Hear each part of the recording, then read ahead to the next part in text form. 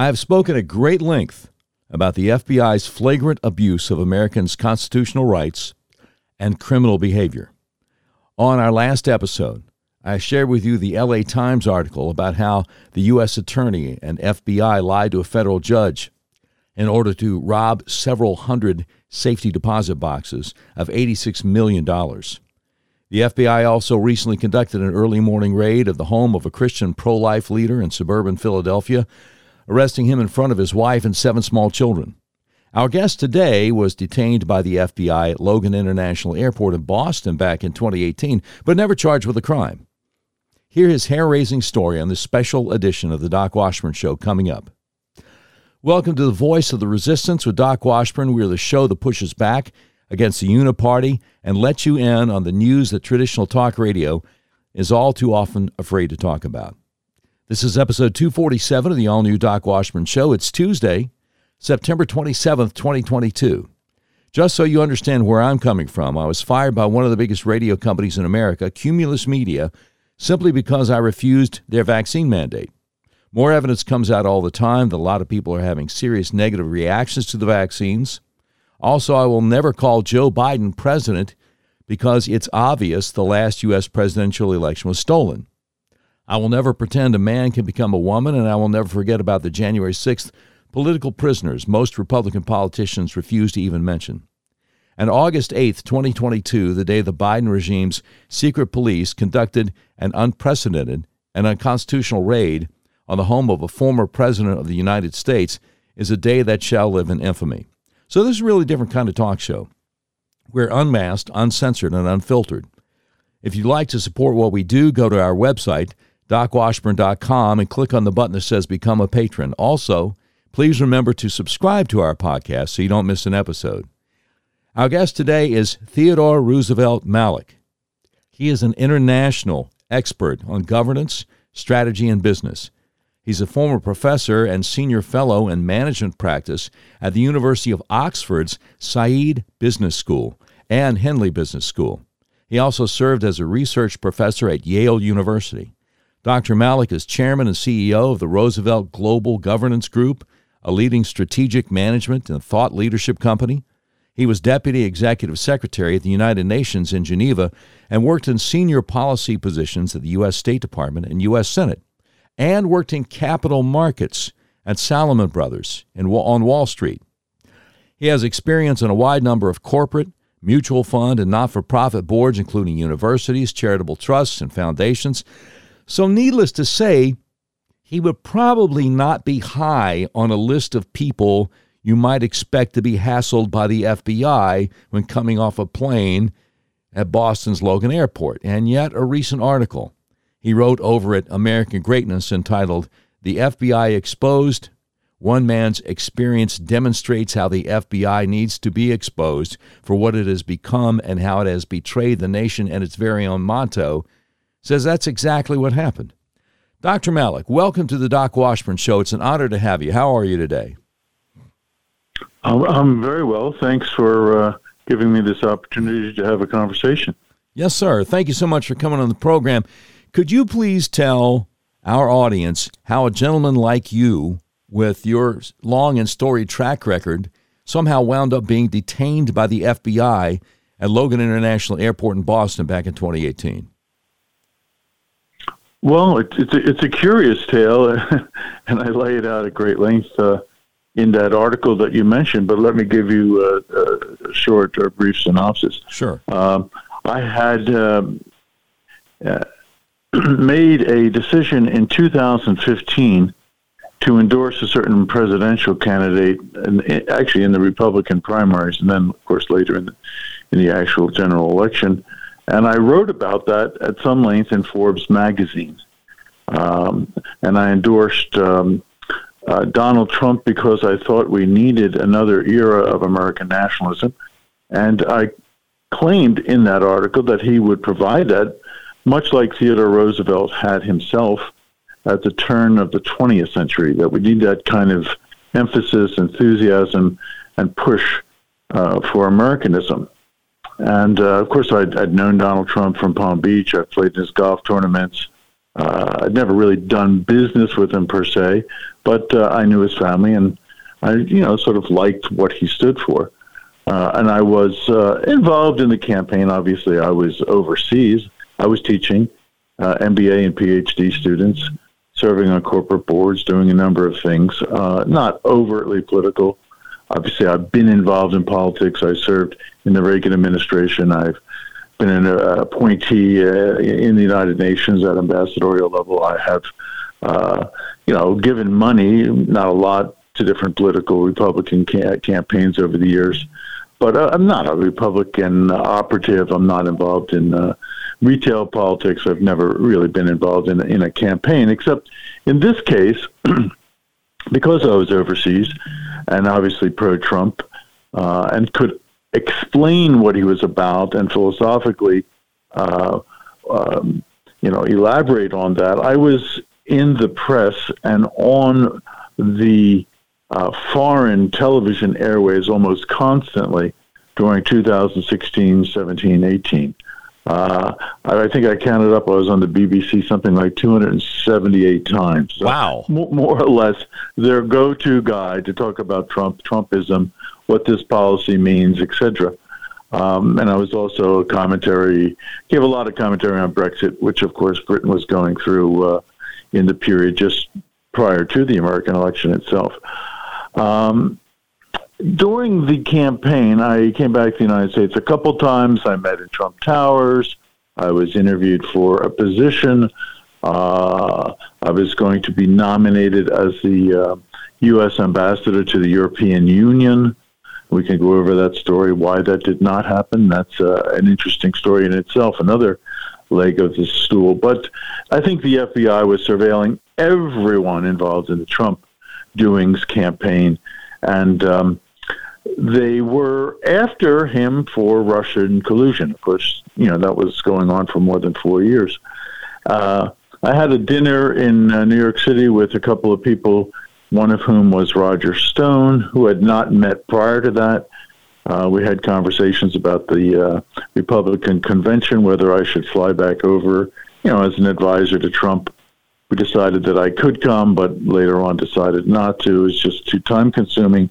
The FBI surveilling all that, seeing that I'm supposedly then very involved in Trump doings. And I got an email at some point in time that is forwarded to me by a third party from Roger Stone. It's not a direct email, saying if you can get to Assange, get to him. In other words, the WikiLeaks kind of scenario. I got that email, never did anything about it. Yeah. I actually laughed quite hard. I didn't respond to it. I'm not a political operative.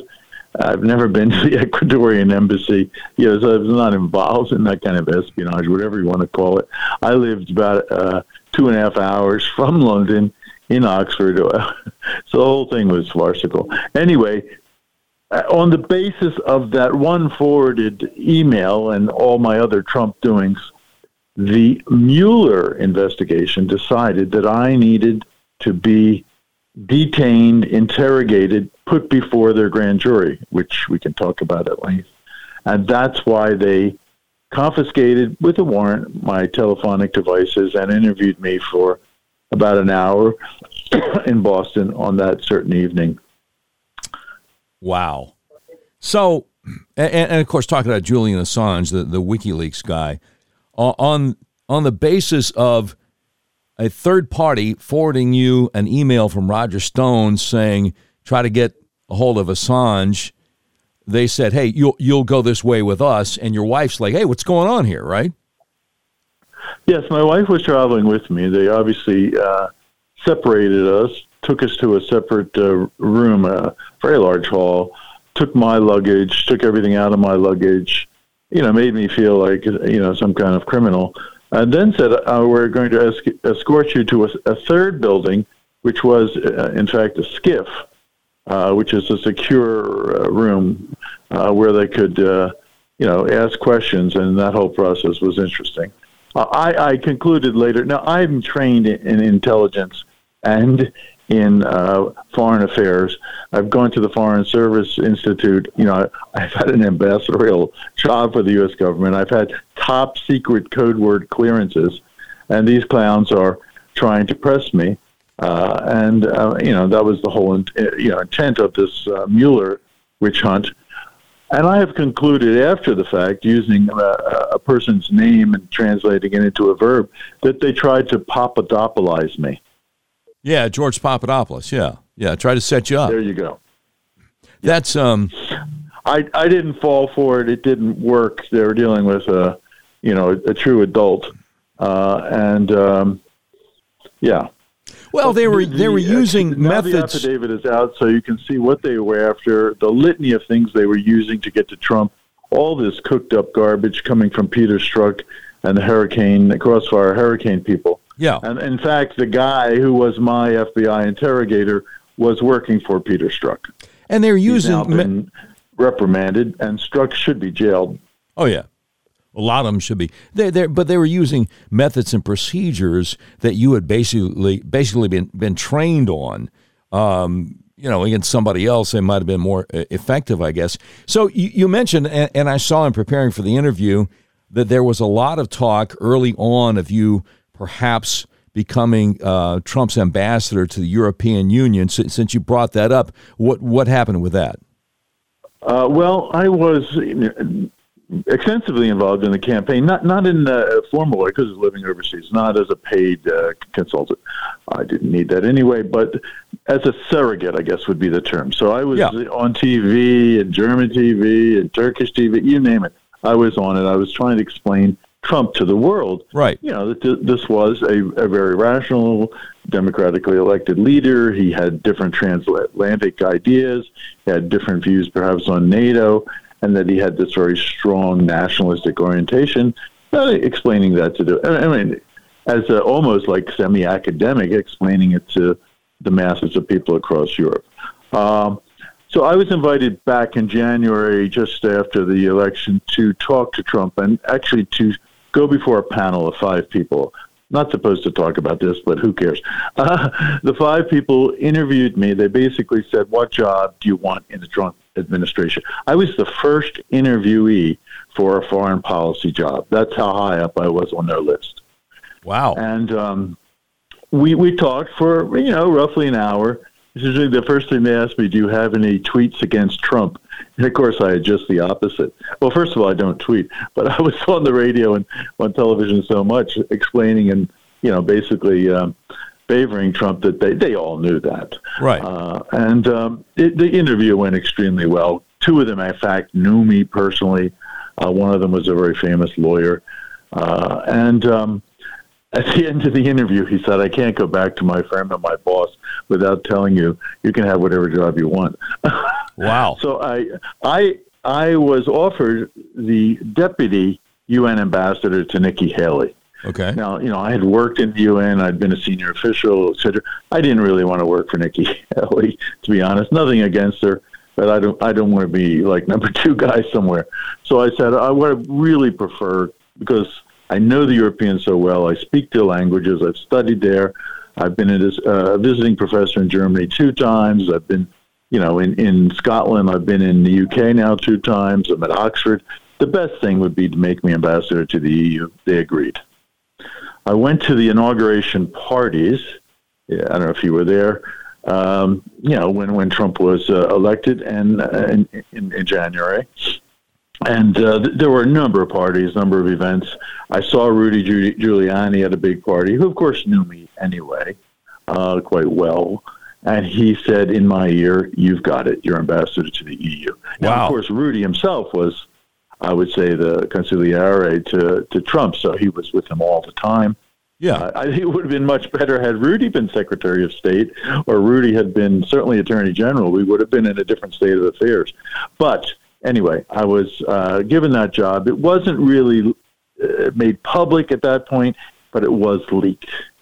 And I was in Brussels and I was everywhere, and the European Union, because I've written very critical pieces about the European Union, was just aghast of my being nominated.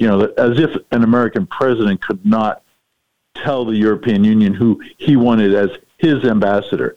They wanted some, milquetoast person who would make the argument for the European back to the Americans. It's the other way. the Americans appoint an ambassador who make the American point of representation to the Europeans. They got it backwards. We never sent a pro-communist to the Soviet Union, did we? So anyway, right, as exactly. a result, there was enormous backlash in some European capitals, most particularly in Brussels. The socialists and the communists in the European Union put together a letter, which was then backed up by some of the more left and center-left parties. And I was actually, now I'm very proud of this, Sadak, I was made persona non grata by the European Union, and they said that if my credentials were presented, they would do everything to oppose my being made the ambassador of the United States to the European Union. Wow. I have it framed on my desk, along with my degrees and honorary degrees and about 300 other awards. It's the best. Wow, that's amazing. And I notice here that the Wikipedia has Gordon Sondland getting the job in June of 2018, but nobody, they don't list anybody from January 20th, 2017 till June 28th, 2018. Yeah. That's crazy. Empty post. Yeah. Empty post. So, I was supposed to be in that job. And you know how he turned out. Now, he was not a diplomat. He was a hotelier. And then he turned on Trump in the end. You remember those hearings. So we could have avoided that as well. Amazing. We're speaking with Dr. Ted Malloch. His latest book, The Plot to Destroy Trump, How the Deep State Fabricated the Russian Dossier to Subvert the President, came out shortly after the FBI detained him back in 2018. Dr. Malloch, what is your take on the FBI raid of the Mar-a-Lago? Well, it's completely illegal, illegitimate, and unnecessary. The president had certain documents he declassified in a safe place in a home, which were intended for a future presidential library, full stop. Yeah. I mean, this is a witch hunt. They want to stop him from running for election again. I mean, I've written articles about his becoming the next Grover Cleveland. Yeah, most people have to go sort of do a little history search to find out what that means. Well, yeah, President Cleveland was the president would be great, in a second term to basically enact the things he didn't finish in his first term, or even better, to roll back these horrible things that this president or illegitimate President Biden has done. Yeah. For those of you who aren't really history buffs, Grover Cleveland was the only president to be defeated running for re-election, came back 4 years later and defeated the guy that defeated him 4 years earlier. So yeah, that is the one precedent when it comes to presidents. Mike Davis, who was the chief counsel for Senator Grassley when the Republicans were in charge of the Senate Judiciary Committee, chief counsel for nominations, he's made it very clear that the DOJ is intentionally misreading the Presidential Records Act, that all presidents have taken all kinds of documents with them, classified, non-classified, whatever, and the saying, well, the federal government retains ownership. Well, yeah, the federal government also gives each former president an office that technically is government property. It's protected by the Secret Service. So, yeah, the federal government still got it. Theoretically, although the president the former president in his office, has all the stuff right there, and they didn't give Bill Clinton a problem with, having all those tapes of the oral history of his presidency, including very classified info in his sock drawer for 8 years. It's ridiculous.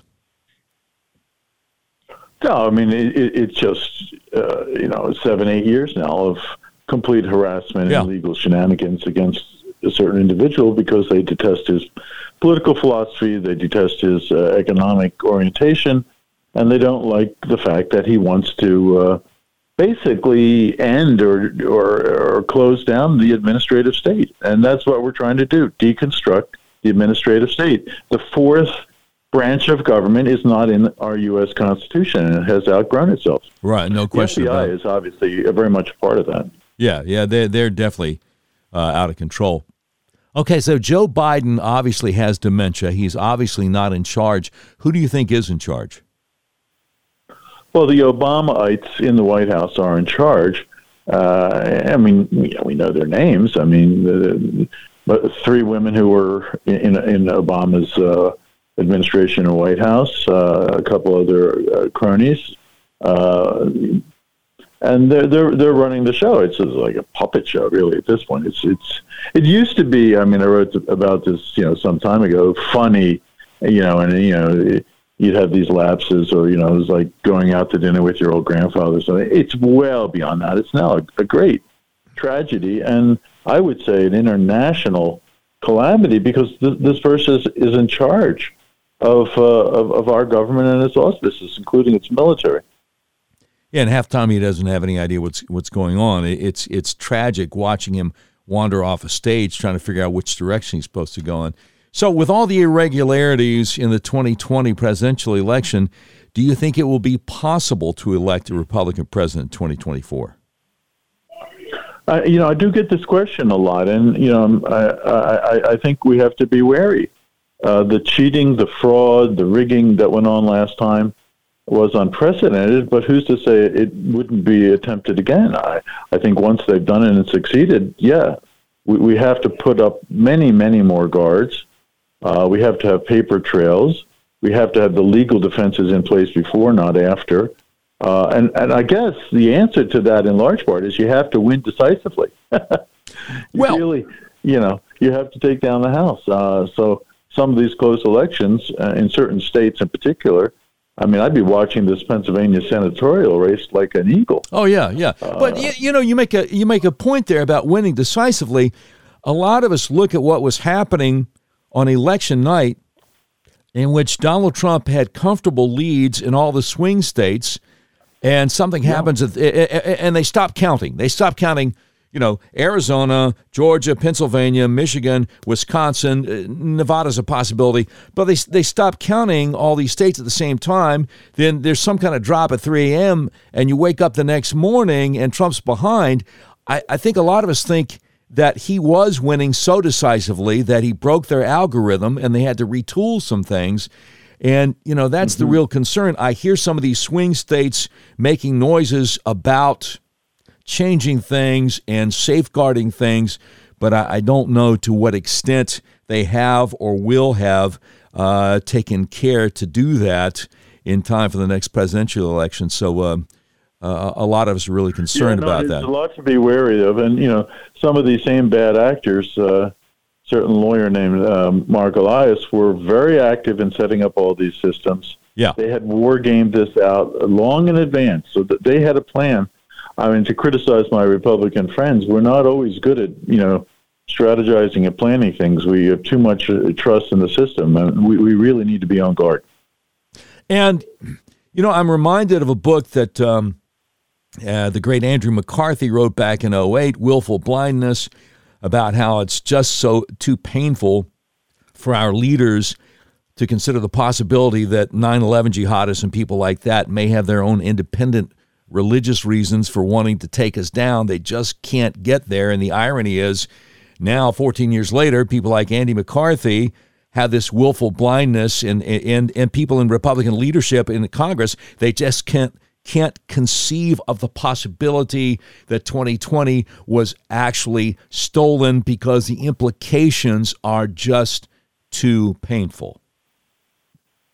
Well, I agree on him, and that is largely a result of his National Review, never Trumper orientation. Yeah. I would also remind you that the FBI could have stopped 9/11. They knew all about it. They had all the goods. They did very little.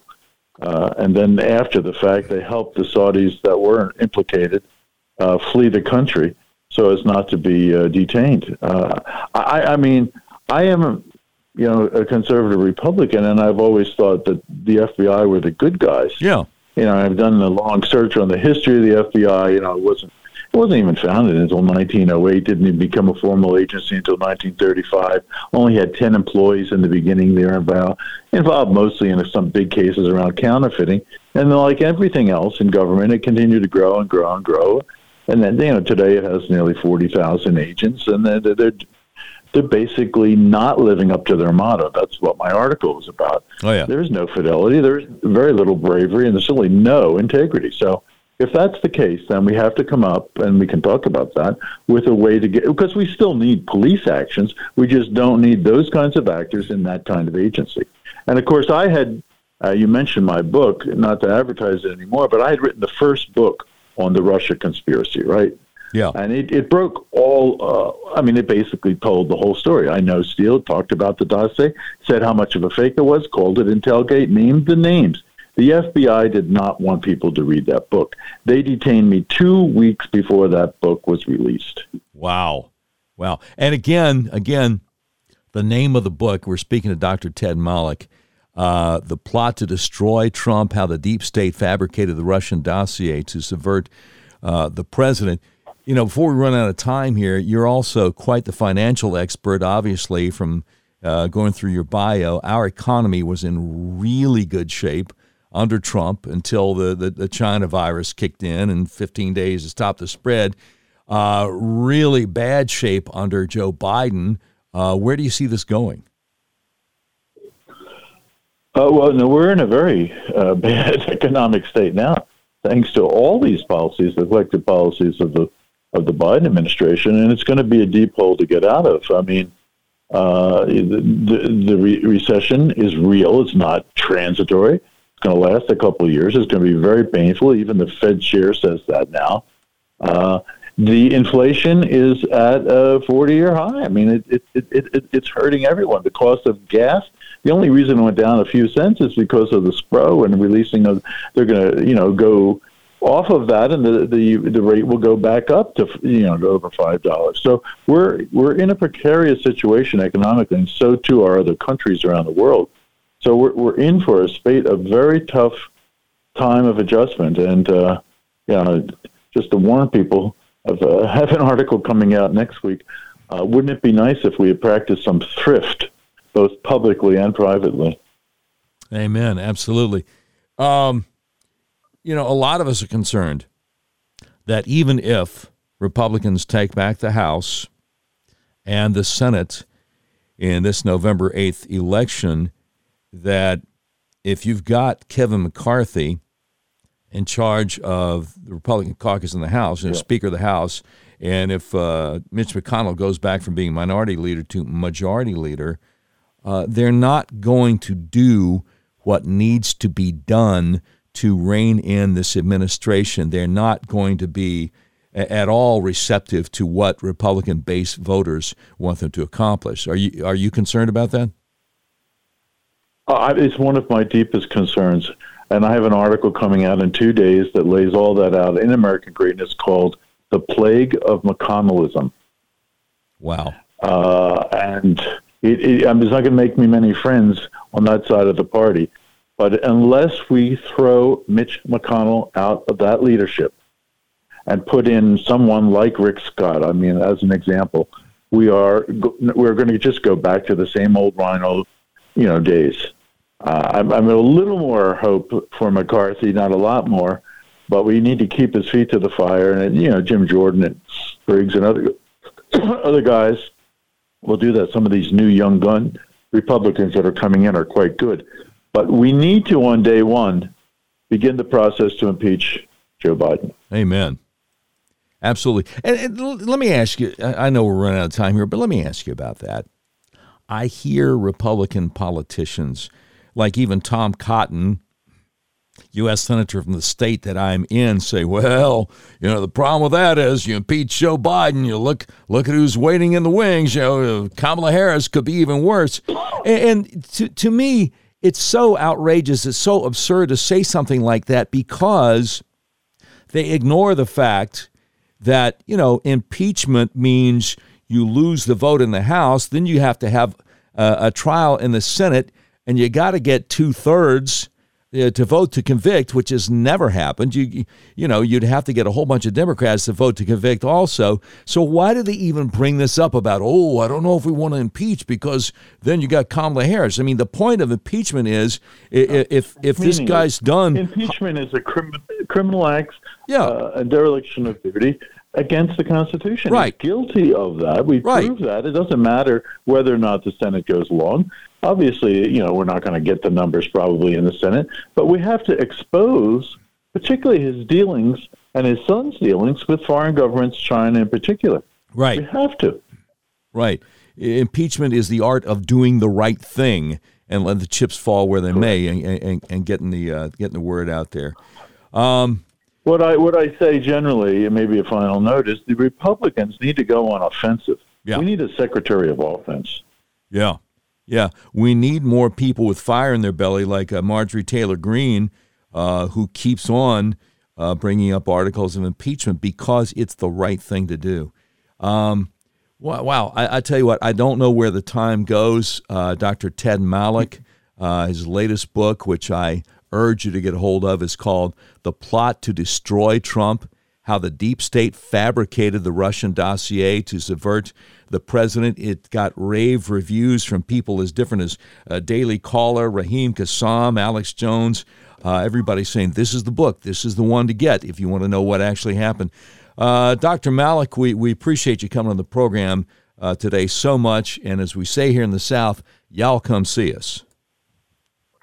Be well. God bless, Doc. All right. God bless you too, sir. Thank you so much. Wow. I got to tell you, I was telling Dr. Malloch before the show started, I'm always in a situation where going into an interview, I'm hoping against hope that I have enough questions prepared. And then the next thing you know, whoa, where'd the time go? So a remarkable gentleman, and we're blessed to have had him on the program today.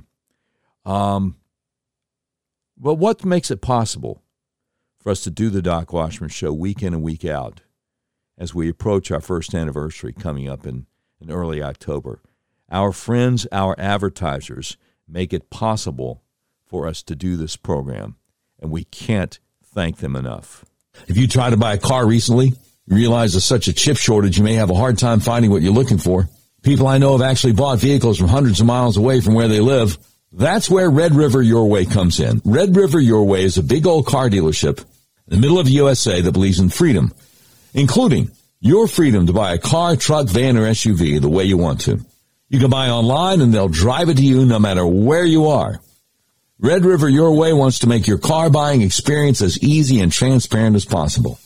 That's why they've added technology to their website to put you in complete control of your payment options and allows you to complete the entire purchase process online. But don't worry, Red River experts are still here to help you every step of the way if you have any questions. Red River makes it so easy. As you browse their selection, you'll see each vehicle has a button that says Explore Payment Options on it. Clicking that button guides you through a few easy questions and then create personalized payment options you have complete control over.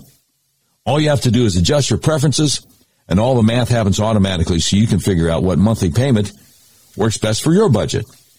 Red River Your Way makes car buying online easy. Your whole car buying process is completely transparent.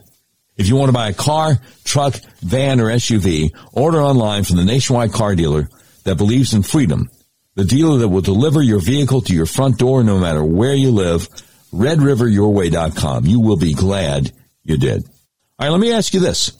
Does your financial advisor take the time to listen and get to know you?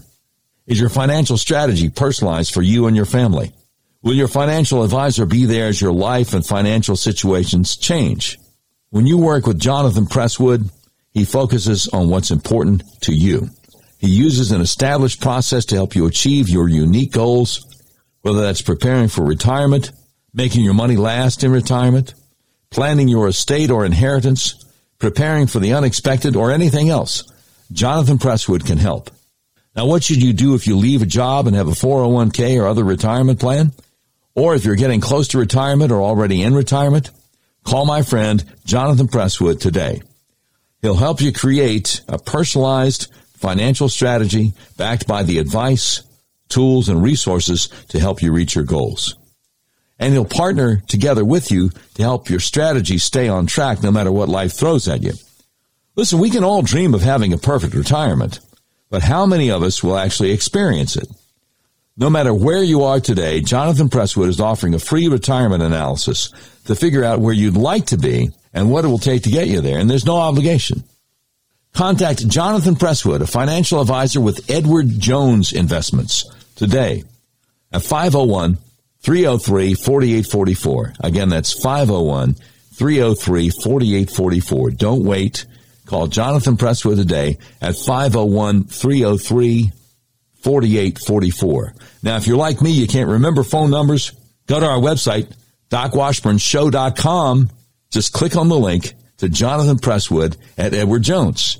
Edward Jones, making sense of investing. Member SIPC. Hey, I'd like to help you with some health issues. Do you have migraines? Neck pain? Back pain? Vertigo? Acid reflux? Eczema? Problems with your blood sugar? Maybe even hay fever?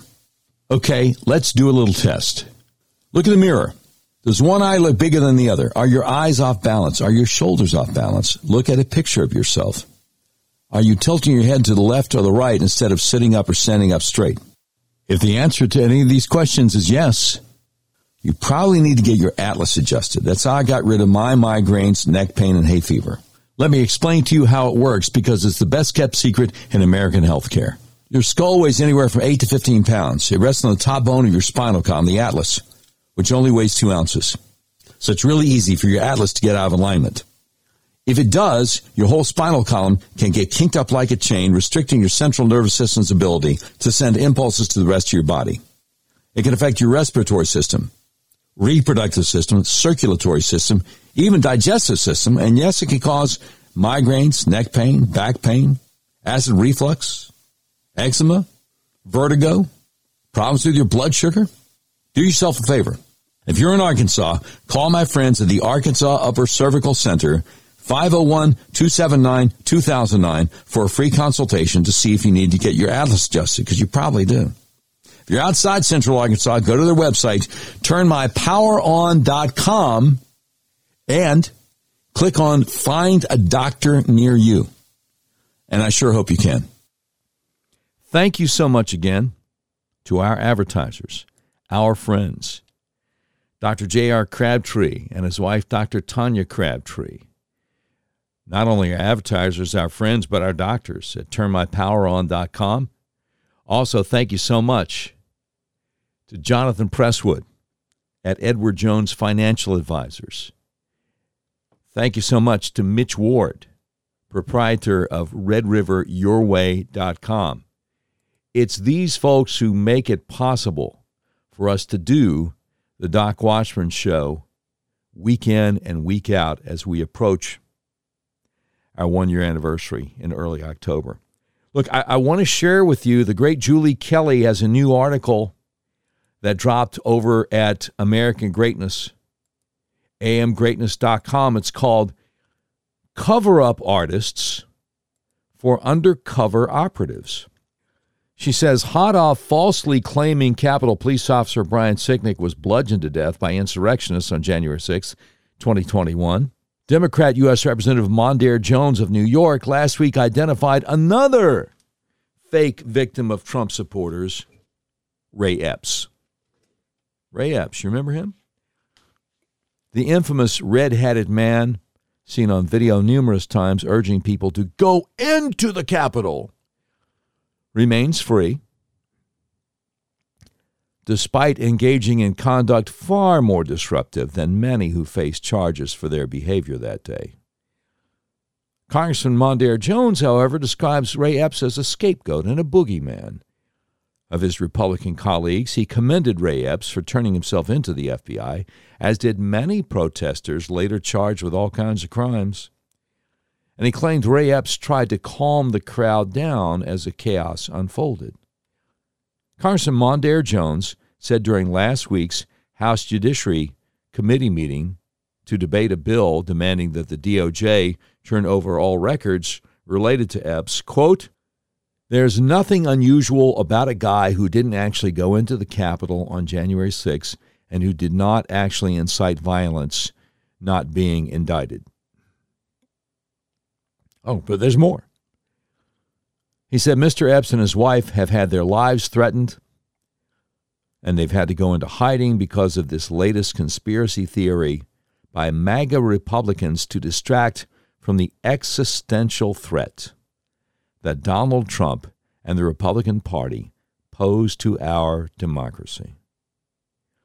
Now, Mondaire Jones was the latest member of Congress to come to Ray Epps' rescue, an inexplicable defense of someone who took part in what the Biden regime considers to be an act of terror comparable to the terrorist attacks of September 11, 2001 that left nearly 3,000 people dead.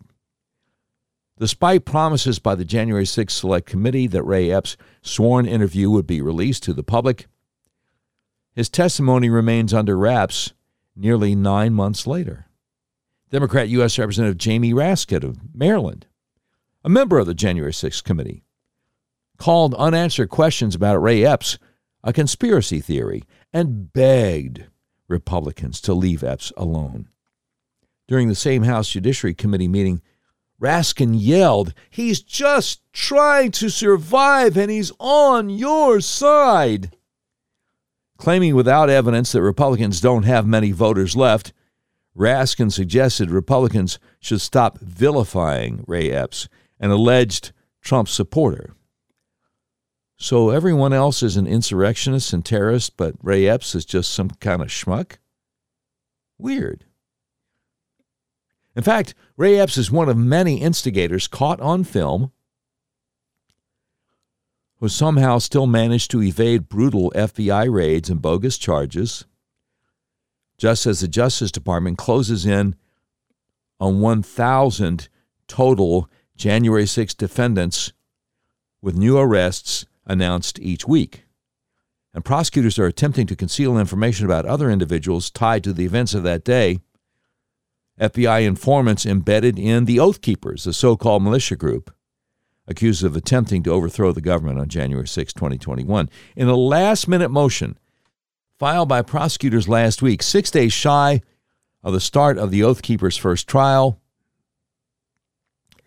the Justice Department asked D.C. District Court Judge Amit Mehta for a protective order to prevent defense attorneys from asking questions about the role of several confidential human sources, i.e. informants, who were either involved in the investigation that led to prosecution of the defendants or who became confidential human sources subsequent to the initiation of the instant investigation. Now, this suggests the FBI ran informants into the Oath Keepers group prior to January 6. Prosecutors say the defense attorneys representing 5 Oath Keepers charged with seditious conspiracy and other offenses should be prohibited from asking any FBI informant for personal identifying information or about their participation in past or pending investigations. Cross-examination of any FBI informant called as a government witness should exclude seeking details about his cooperation with other undercover operations managed by the Bureau. That's what the prosecutors are arguing. This is the first time the Justice Department has acknowledged the use of FBI informants in the Oath Keepers investigation, which now tracks a similar pattern uncovered in the FBI-hatched plot to kidnap and assassinate Michigan Governor Gretchen Whitmer a few months earlier. Dozens of FBI supervising agents, informants, and undercover agents operating out of multiple FBI field offices engineered the hoax in an attempt to demonstrate the non-existent danger posed by so-called militia groups loyal to Donald Trump. The ruse even involved the storming of the Michigan Capitol building in April 2020. 6 men were arrested in October 2020 for conspiring to kidnap Governor Whitmer, but court filings later detailed an elaborate FBI entrapment scheme. A Grand Rapids jury in April acquitted 2 men after defense counsel successfully argued their clients were set up by the FBI, even though the judge withheld from jurors a trove of evidence related to the FBI assets animating involvement. The jury could not reach a verdict on 2 other defendants. 2 men had pleaded guilty and cooperated with the government. In August, a separate jury found the remaining 2 defendants guilty in a retrial thanks to an activist judge heavily tipping the scales in favor of the government. The outcome, however, does not change the machinations behind the Whitmer Fednapping scheme. The Oath Keepers case could unravel in much the same way. Are prosecutors attempting to conceal an informant's work in the Whitmer scandal by seeking to stop defense attorneys from asking about past investigations? Why all the subterfuge? But background information about FBI informants isn't the only unknown in the Oath Keepers case. Julie Kelly says, as I reported last week, the creator of an encrypted group chat, another tactic deployed by FBI assets in the Whitmer Fednapping to create incriminating evidence, remains unidentified. Although the anonymous chat leader repeatedly encouraged participants to engage in violent conduct on January the 6th, including killing police and lawmakers in self-defense if necessary, he does not face charges, but clips of the conversation will be introduced as government evidence. Defense attorneys previously informed the court that at least 20 FBI and ATF assets were embedded around the Capitol on January 6 without explanation. Discovery evidence also showed the Oath Keepers were being monitored and recorded prior to January 6. That's what defense lawyers wrote in an April 2022 motion. And as more whistleblowers emerge from the Bureau, at least one recently disclosed that counterterrorism probes targeting so-called white supremacists or domestic violent extremists are almost always entrapment operations run by the feds, which could be one reason why congressional Democrats are so touchy about Ray Epps and why they, along with the Justice Department, refuse to disclose what they know about him. Is it because there really is an innocent explanation as to why Ray Epps is uncharged? Or is it that they know he's just the tip of the iceberg? And why won't top FBI officials say whether any FBI assets provoked or engaged in violent conduct on January 6th? Why has the January 6th Select Committee failed to publicly scrutinize what the FBI did before or on January 6th? In fact, it's unclear whether congressional investigators have even interviewed FBI Director Christopher Wray.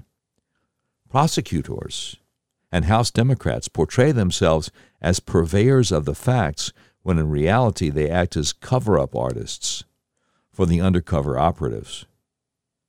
Let's hope the Oath Keepers trial, as it did in the trial of the Whitmer Fednapping victims, gets the public closer to the actual truth about January 6th. That is the great Julie Kelly over at American Greatness, amgreatness.com. Article entitled, Cover-Up Artists for Undercover Operatives. My, what a wicked web we weave when first we practice to deceive, right? All right, it's time to say it. Hit it, Brian. We interrupt this program to bring you a special report. It's the Doc Washburn Show Tweet of the Day.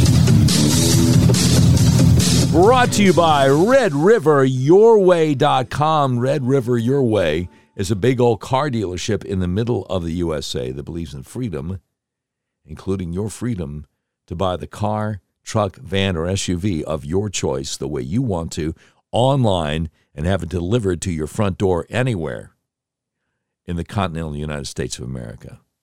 All right, the great Tom Elliott, independent journalist Tom Elliott, with a whole lot of followers on Twitter, has a tweet out. This is today's tweet of the day. Senator Amy Klobuchar suggests that voting for Democrats may actually stop hurricanes. And here she is on with a morning joke, Joke Scarborough on MSNBC. Amy Klobuchar on today's tweet of the day. And two, you've got leaders in Congress like Senator Schumer and Speaker Pelosi, as well as their Republicans that want to work with them, where we have been able to step by step push these bills through. And so I think so many times people counted us out, but we want to make clear we've got the backs of the American people. And while we have clear disagreements, we don't want, if the Republicans take charge, a number of them have been talking about an abortion ban. You guys know that. You featured on the show. That's why we've got to win this midterm. We just did something about climate change for the first time in decades. That's why we've got to win this as that hurricane bears down on Florida. We got to win in the midterms. We understand that, but none of that has stopped us from deciding we're going to put our differences aside and get some things done. That is what that vote is today in the Rules Committee, where you're going to see a strong bipartisan support, a very good hearing for changes to the Electoral Count Act. Democratic Senator Amy Klobuchar, thank you for being on this morning. Great to see you. Can you believe this garbage? Well, they better go ahead and hold the vote because the Hurricane Ian is about to hit Tampa, and maybe they just kind of vote for us to go a little bit more in debt. They can stop the hurricane, maybe downgrade it from a Cat 3 to a Cat 1, right? Can you believe this? Look, I just came across a tweet from the great Banshee over at Red State. This dropped less than 10 minutes ago. He says, understand that the moment the U.S. goes to refill the Strategic Petroleum Reserve, oil prices are going to shoot up and you will end up screwed coming and going. Now, I apologize for the language, but I know that Donald Trump wanted to put more oil in the Strategic Petroleum Reserve when oil was $24 a barrel and the Democrats in Congress stopped them. Now it's $80 a barrel. And Biden's handlers, they will refill it after the election. And you will see gas prices, the likes of which you've never seen before in the United States. Just so you know.